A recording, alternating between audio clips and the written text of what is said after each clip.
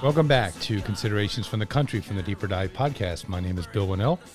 As always, joined by Father Larry Swink. Good afternoon, Father. Hey, guys. Good afternoon. Father's joining us remotely today on his day off, so the audio is a little off, but we'll get through it. So today is a memorial of St. John Neumann, or if you're in the U.S., I guess some people say Neumann. Today, Father's going to reflect on the Gospel according to St. John. Jesus decided to go to Galilee, and he found Philip. And Jesus said to him, "Follow me."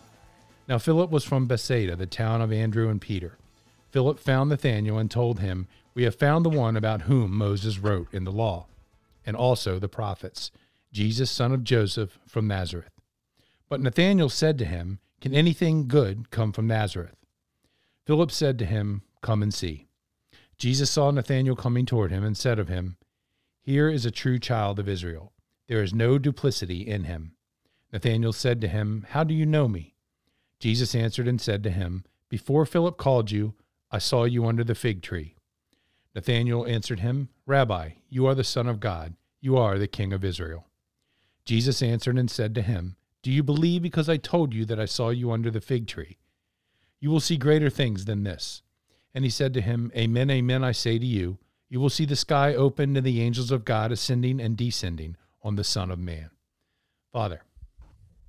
Okay, well, today is the Feast of John Neumann. I'm going to say a little bit about him and a little bit about today's Gospel. And first, it's just on this one sort of virtue of Nathanael, which is sincerity. It said in the Gospel today that there's no duplicity in him. And another word in the original language is sincerity, which means another translation, no guile. Once St. Josemaria was asked, what's the most important virtue that you need in the spiritual life? And he said, oddly enough, everyone thought he was going to say humility. He said sincerity. The Latin word actually is interesting. In Roman pottery shops, in the front of the shop, there would be a sign. It would say pottery, and then I'm using the English word, but in Latin it was sine cera, which means without wax. So what it meant is what used to happen in the time of Christ is if they cracked the vase, they would sometimes put a little wax in it and paint it so you wouldn't know the difference.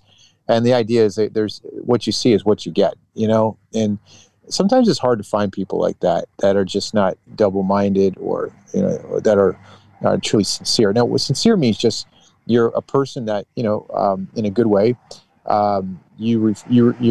There's a goodness inside and outside of you, and also there's also not afraid to show one's weaknesses is to be helped, and I think it's a very necessary virtue.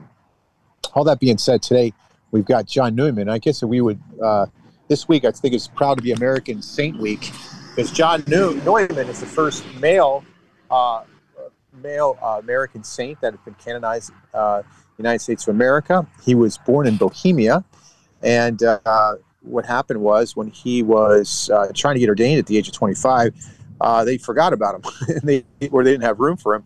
So he decided to walk to Paris, get on a boat at the United States of America, went to Manhattan and asked the Bishop of New York if he could use him, and the Bishop was more than happy to take him because he had 36 priests for 200,000 Catholics. So his diocese stretched from basically Manhattan to Lake Ontario to Pennsylvania. And so actually John's parish was Western New York. It went from Lake Ontario to Pennsylvania. So he had a huge amount of land to cover. When he was asked what after he got ordained as an American priest, he was asked, would he like to be in the city or the country? He chose the country and would spend basically all his time traveling from village to village, climbing mountains to visit sick, staying in garrets and taverns to teach and celebrate Mass on kitchen tables. Because of the work and isolation of the parish, he longed for community. He actually had a nervous breakdown. He asked his bishop if he could join a religious order, and he did. He needed community, he needed fraternity, and he joined the Redemptorists and really took off again with the help of his brother priest and with the community and the more stable prayer life. He was able to basically do well again. And then what happened is soon thereafter they made him a bishop.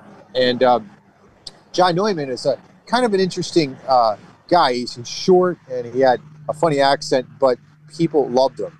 and he opened up thousands and thousands and thousands of hundreds of institutions for learning, schools, hospitals, you name it, he did it.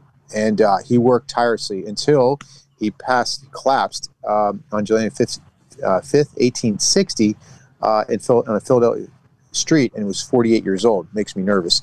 But anyway, just a great guy. And, in that gospel, it said, can anything good come out of Nazareth, right? This is what Nathaniel said.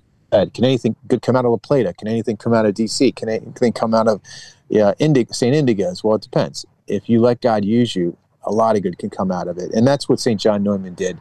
He allowed the Lord to use him, and he was faithful to his prayer life. And because he was this docile, instrument without guile, who was very sincere, God used him until he was 48 years old and brought him to heaven. So, St. John Neumann, pray for us.